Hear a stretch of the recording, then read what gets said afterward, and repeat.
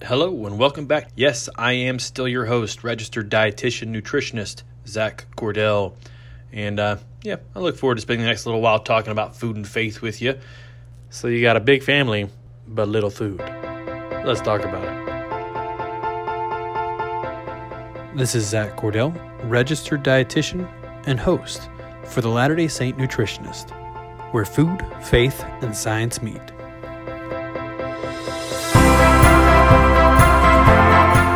This podcast is not intended to be individualized medical advice. As always, please consult with a medical professional in your area to make sure that your medical history is taken into account to make sure that you get the best care possible.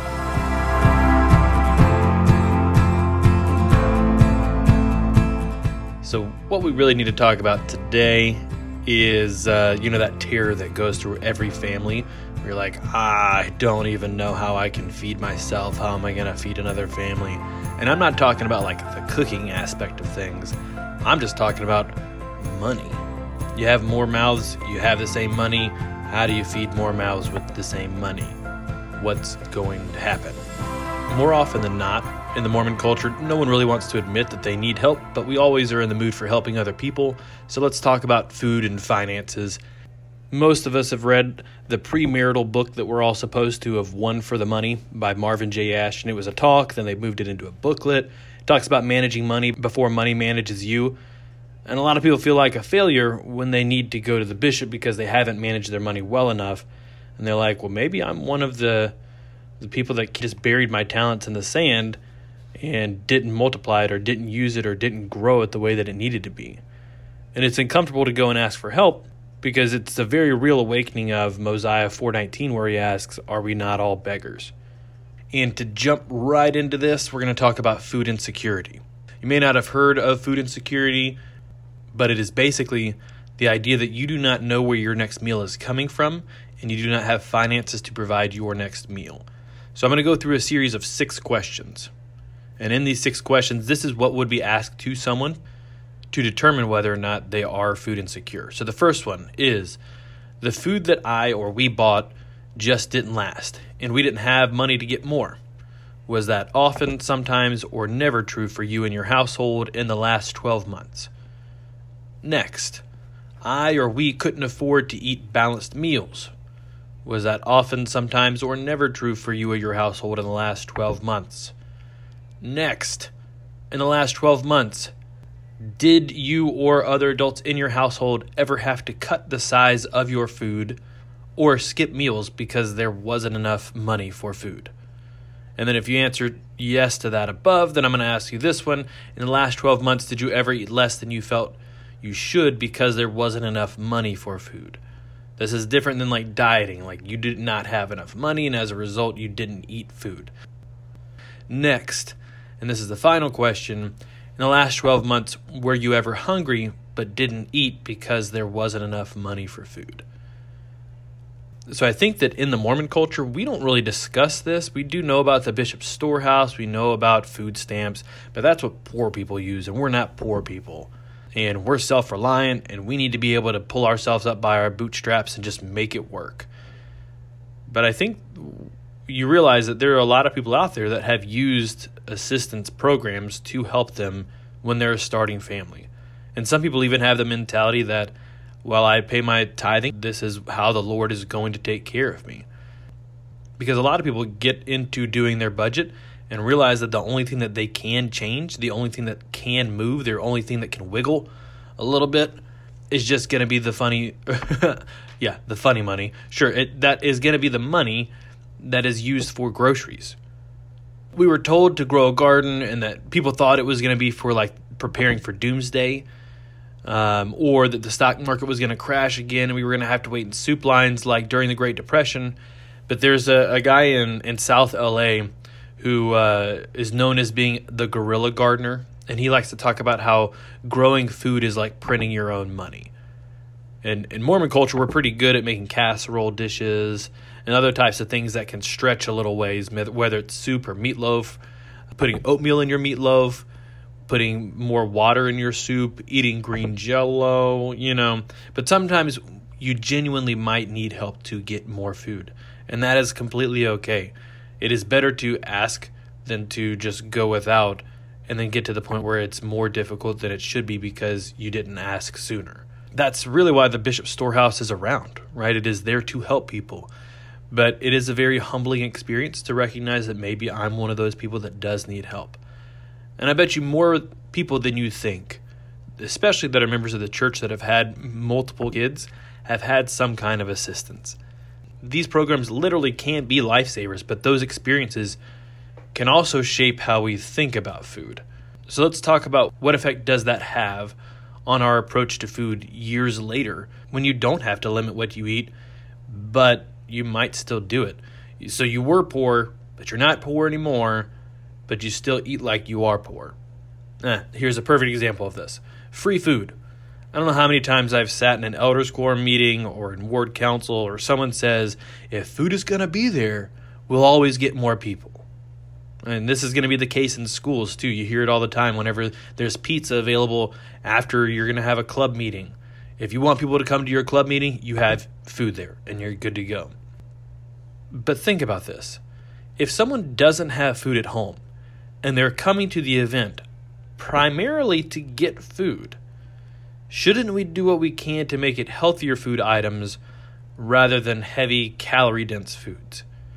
An example for you. When I was a young men's president, I would bring oranges and bananas to the young men events that we were having. And a lot of people would tease me. They're like, okay, so we're going to have pizza and bananas and oranges. But you'd be surprised that those young men would just kill those oranges and then they would take them home. And I don't know how often some of them would get to eat fruit, but that they would get it this time.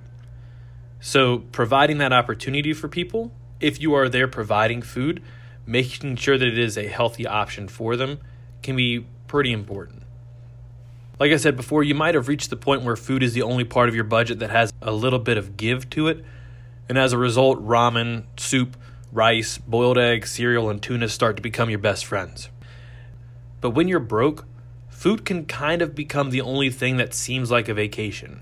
You're not really dreaming about going to Europe or going to Disney, but you can make a good meal. Or you can have a potluck with your friends. You can have your Sunday night get-togethers, whatever it is.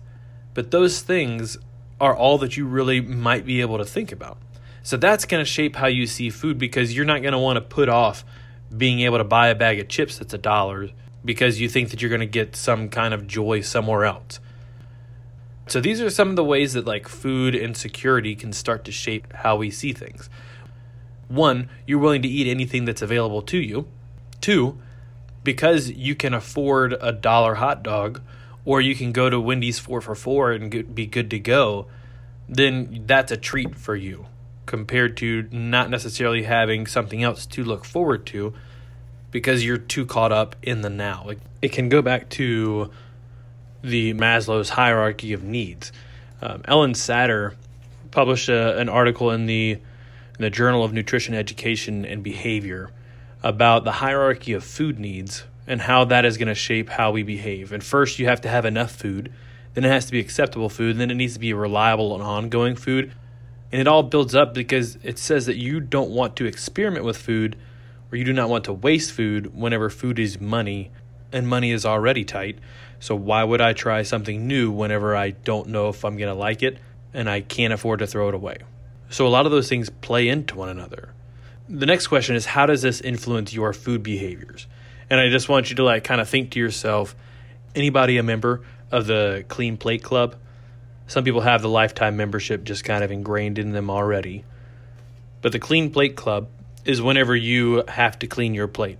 That you need to finish everything on that plate because there's some starving kid in China, Nigeria, Sierra Leone, Kazakhstan, Afghanistan, wherever your parents want to choose. And so you have to eat all of your food so that they don't starve in those countries. The other thing that we start to do is that you eat when you can, whatever you can, because you don't care, you just need to have food. That can last far beyond the time where you just don't have food. And then the last one that I like to point out is that if you don't have food and you're just eating whenever you can, then you're not really going to be paying attention to whether or not you're hungry or full because this might be the only meal you're getting for the day. So you need to eat everything that you can right now because you don't know when you will eat again. At this point, you don't care about health or foods, and it establishes the mentality that healthy foods are just too expensive, so you stop looking for a way to get healthy foods. You just need food. So what are you supposed to do to be healthy on the cheap? All right, so let's take a quick break, and then we will pick this back up in the second half.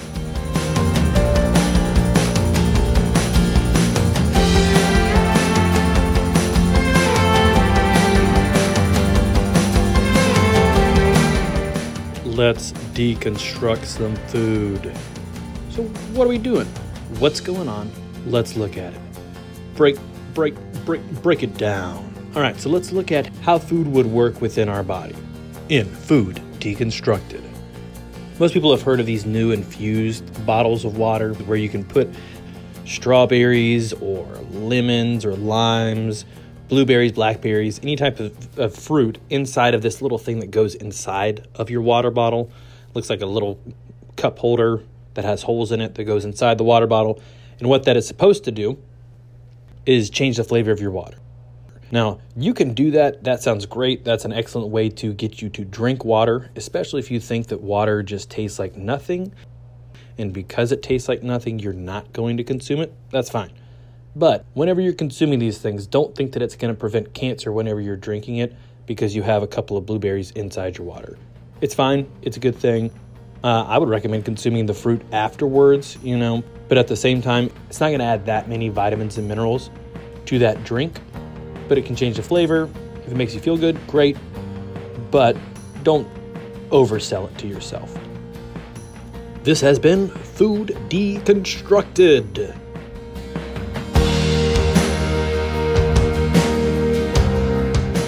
Now, I did want to let you all know that I have a book titled The Creation Code, which will be coming out this holiday season, and it uses the example of how the world was created to show us how we can create change in our own lives.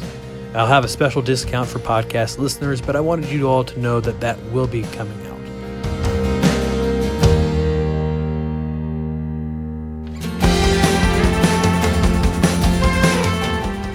And welcome back to the Big Family Limited Food episode of The Mormon Nutritionist. What we were talking about before is, the hierarchy of food needs, how we have different food behaviors whenever we don't have enough food that can influence us how we're going to behave later in life. Maybe we experienced that food insecurity earlier in our lives, maybe when you were in college, maybe whenever you were growing up, and you just now are recognizing that you still carry some of those behaviors where you have to eat all the food on your plate. And you might finish the food on someone else's plate because you want to make sure that we are not throwing any food away. Now, a recent research study came out and said that regardless of whether or not nutritious food is more expensive, the mentality that nutritious food is too expensive does the most damage towards people whenever they are approaching health. So let me just word that in a different way.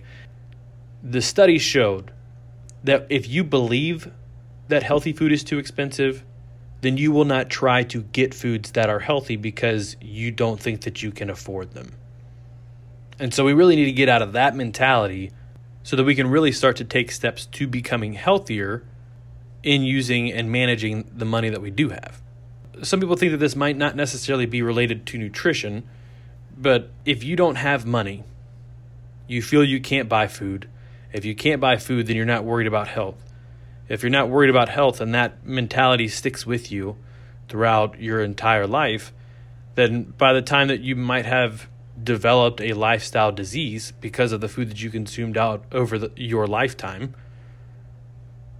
now you start to realize that the reason you're doing a lot of these things is because of other influences that have come into your life. All right, so now for the Mormon Nutritionist FHE activity. So this might be most useful for those of you that have teenage kids or a little bit older. But what you want to do is give them a virtual $30 that they get to go spend on groceries. But that is supposed to feed them for the entire week. So the rules are that they've got to still get 5 fruits and vegetables a day. They would need to eat 3 meals. And then you just let them go online shopping. Obviously, do not log in. Do not put your credit card in there so that they can choose things that you might end up purchasing later. But allow them to do this activity and then explain to them that there are certain things that are really expensive that might not really last. And so if you're trying to teach them food budgeting, especially if they're about to go off to college, it can be largely beneficial because they get to learn how to budget their food. And then just go ahead and tag me at Zach Cordell RDN on Facebook with the hashtag Eat30, or you can tag me on Instagram, Zach Cordell RDN. All right, so there's your FHE activity for this upcoming week.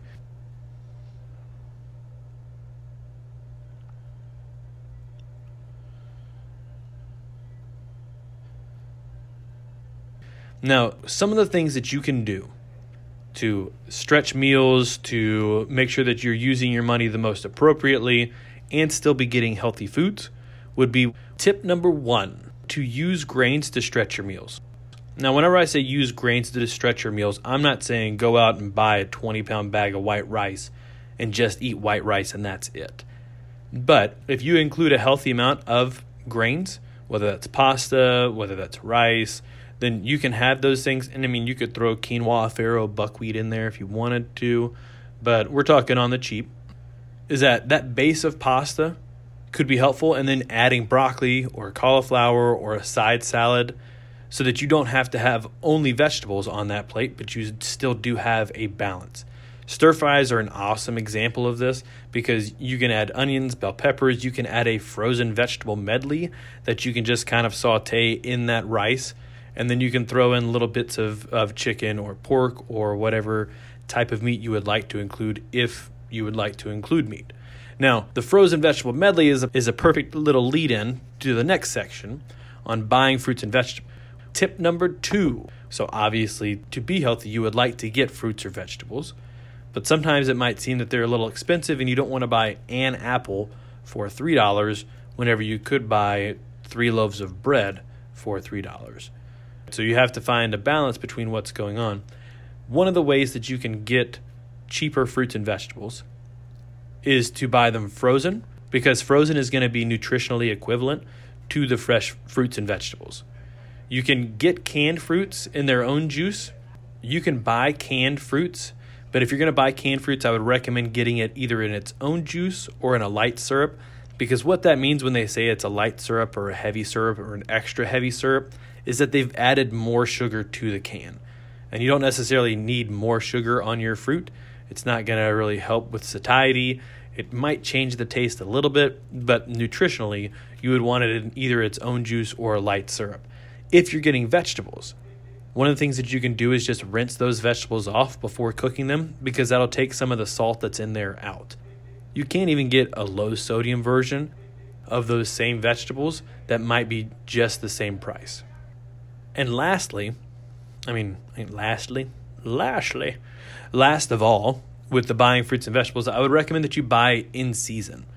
Okay, so if you're going to buy fruits and vegetables in season, then that typically will mean that they're going to be cheaper because they are either going to be sold or they're going to be thrown away because they have produced a lot of them, and so they need to sell them or else they do not make a profit on what they have created.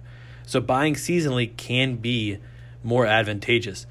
So it's kind of the opposite of what most people think of. If something is cheaper, you get what you pay for, right? But in terms of produce, if it's cheaper, it can often mean that it's just in season and it needs to be sold so they can sell it to you.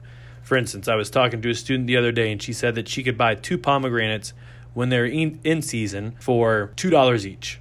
Or she could buy 1 out of season and it's $7. So just a matter of looking when things are in season, and that can make a big difference. Tip number 3 that I would leave you with, maybe you need to change where you're shopping. Some people go shopping in the same place because that's where they've shopped their whole life. That's where their parents taught them to shop, and it's just the cleanest one that they've ever seen. So they're always going to Smith, or they're always going to Albertsons. Maybe they're always going to Winn-Dixie, depending on where you're living, or Piggly Wiggly, because yes, that is a real grocery store. All right, but you may just be going to that one because that's where you've always gone. But it could be a lot more expensive than you realize.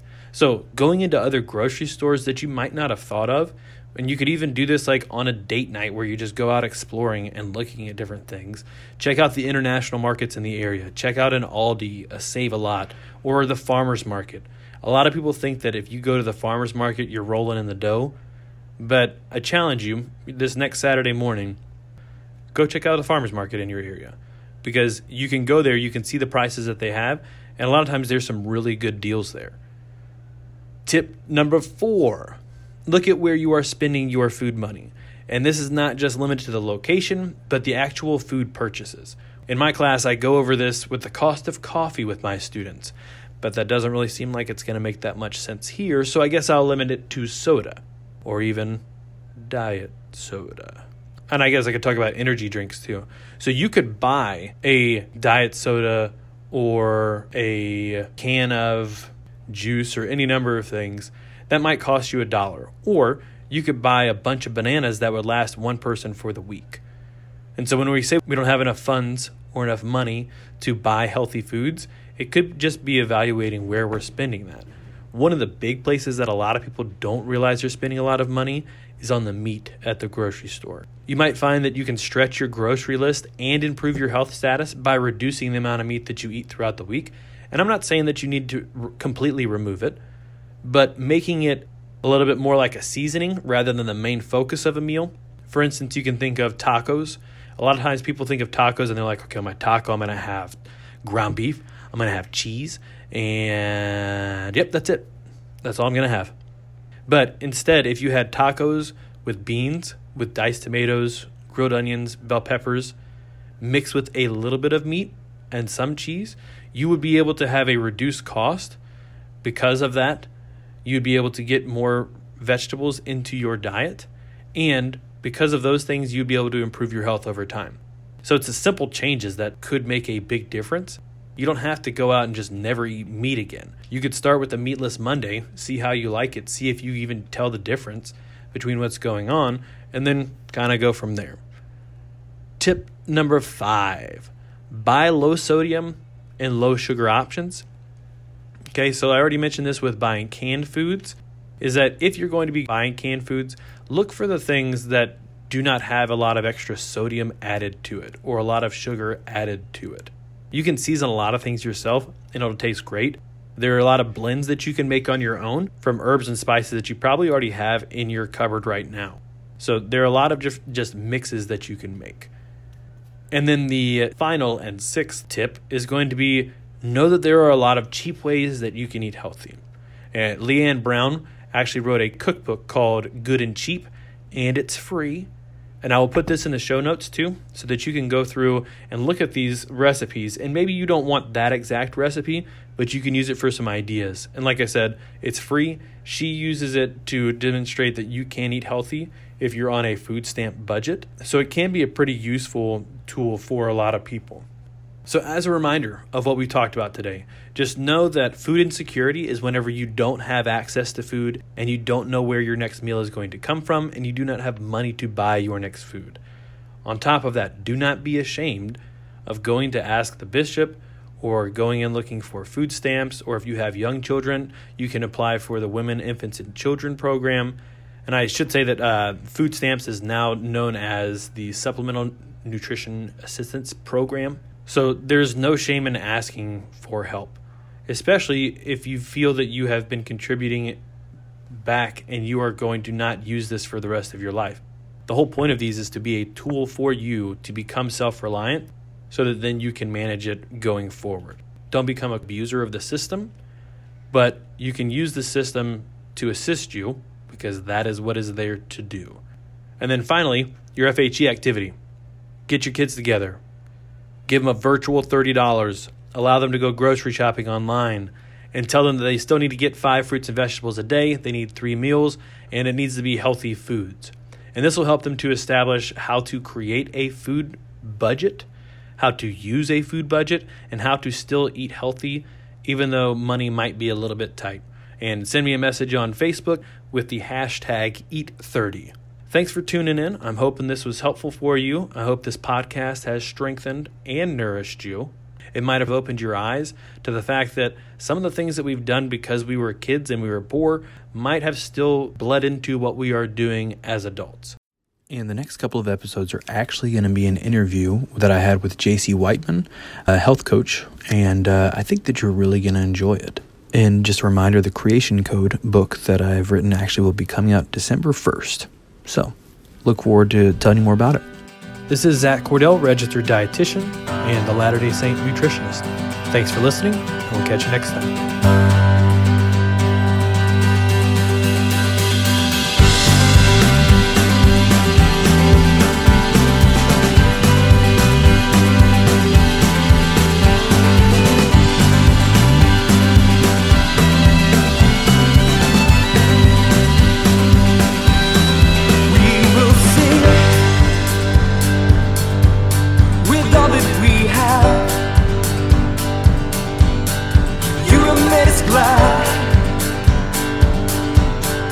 You have made us glad.